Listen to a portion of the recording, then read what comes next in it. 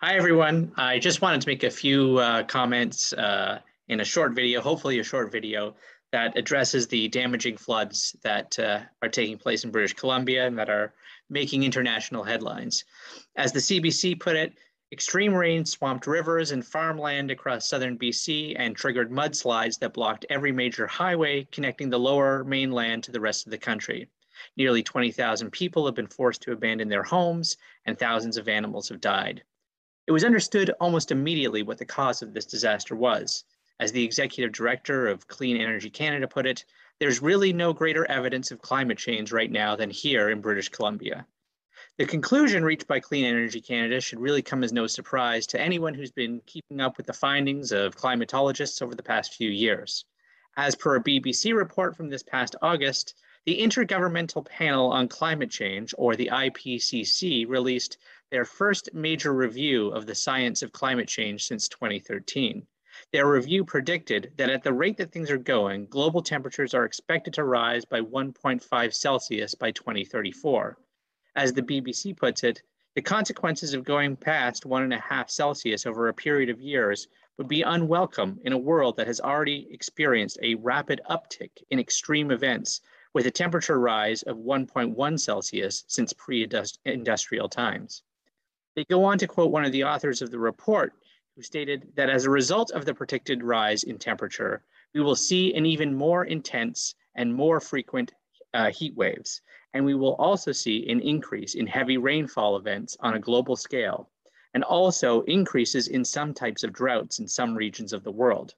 Well, roughly 3 months later, we're seeing a devastating example of this prediction right in front of our eyes in BC. What's more, the IPCC report noted that it is unequivocal that human influence has warmed the atmosphere, oceans, and lands. As the UN chief put it, the report is a code red for humanity. Nevertheless, the BBC article remains optimistic, stating that a catastrophe can be avoided if the world acts fast.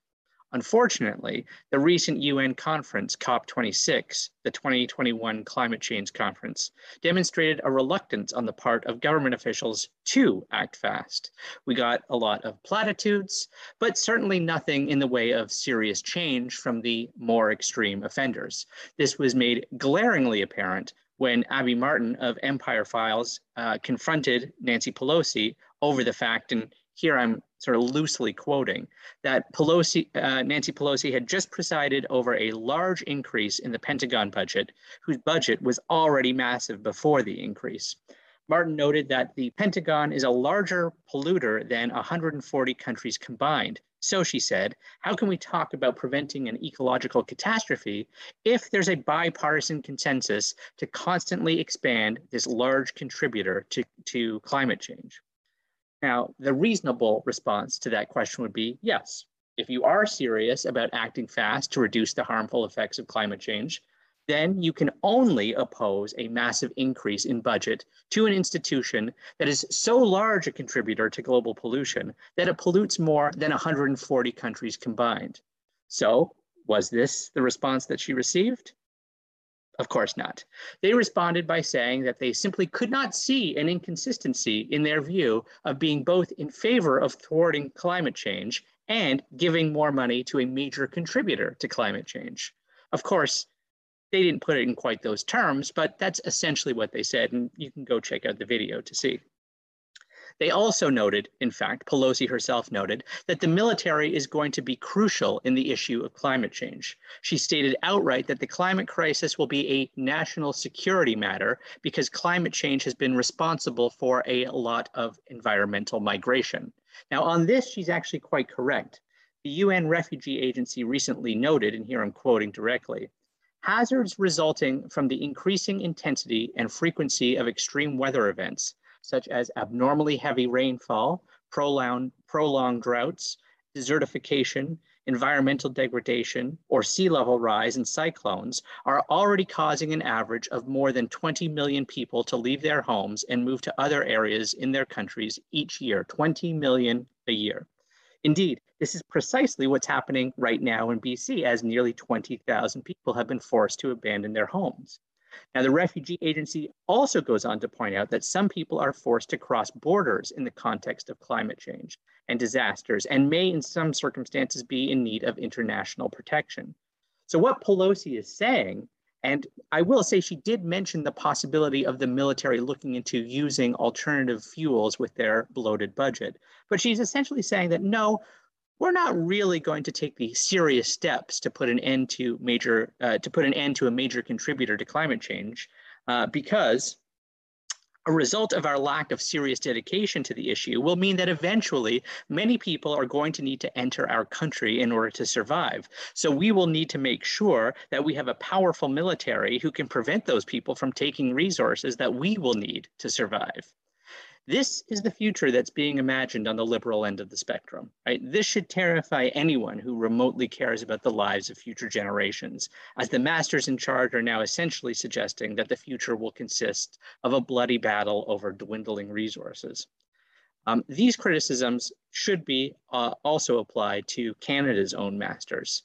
So in Canadian Dimension, author Paris Marx wrote that despite coming into power in 2015 with a promise to eliminate fossil fuel subsidies, the Trudeau Liberals did no such thing. In fact, government support for the industry surged during the pandemic, with Canada's per capita fossil fuel subsidies being the highest of any G20 country other than China. As part of that industry support, the government nationalized the Trans Mountain Pipeline in 2018 to ensure that it gets built so Alberta can keep exporting some of the dirtiest oil in the world. The cost of that project has since soared to at least $12.6 billion. The government is not on track to meet its 2030 climate targets, and Canadians remain among the highest per capita emitters in the world, notably higher than European countries and far above China. It hasn't taken on the oil industry, isn't addressing the sales of large trucks and SUVs that are increasing transport emissions, and is relying overwhelmingly on market-oriented measures that seek to use price signals to nudge companies and individuals to make greener choices. That's all a quote from Canadian Dimension. Now, all of this serves to reinforce what Noam Chomsky observed recently about COP26, the UN Conference on Climate Change. He said the following: "The only way anything is going to change, the only chance for humanity, is for massive, organized, popular action and opposition. The important part of COP26 was not what was going on indoors," he said, "but what was happening in the streets." He says that's the hope for humanity. And unless many more people become involved and more deeply engaged, that hope may vanish. So to reiterate in what I've said in all of the political videos that I have done so far, if you want to avoid the disasters of climate change, you're not going to do it by relying on the masters of society to do it for you. You're not going to do it by voting with your heart while the rest of the public is unorganized and not mobilized. And you're not going to do it with a well-meaning tweet or an Instagram post or a YouTube video like this one. It can only happen via massive, organized, popular action and opposition. And that means organizing beyond your bubble. And here's a potential way to enter into that discussion. A lot of people on the right, the extreme right, the right, oppose liberals. And one of their arguments appears to be that liberals are using, establishment liberals, people in power, are using climate change science in order to enact laws that will deprive ordinary people of their rights. But of course, I just ran down a record that demonstrates quite profoundly, in my view, that the liberal establishment is simply beholden to the interests of big business and powerful institutions. And however much in their hearts they may want to stop climate change, they'll never really be serious about it because that desire is superseded by their desire to be a bulwark for big business, industry, and power.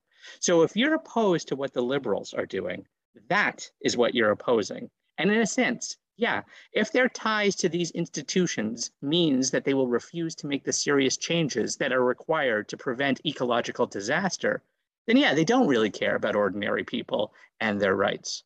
So we may be a bit fuzzy on the details, but maybe we're on more of each other's side than we think. Those are my thoughts. Thank you.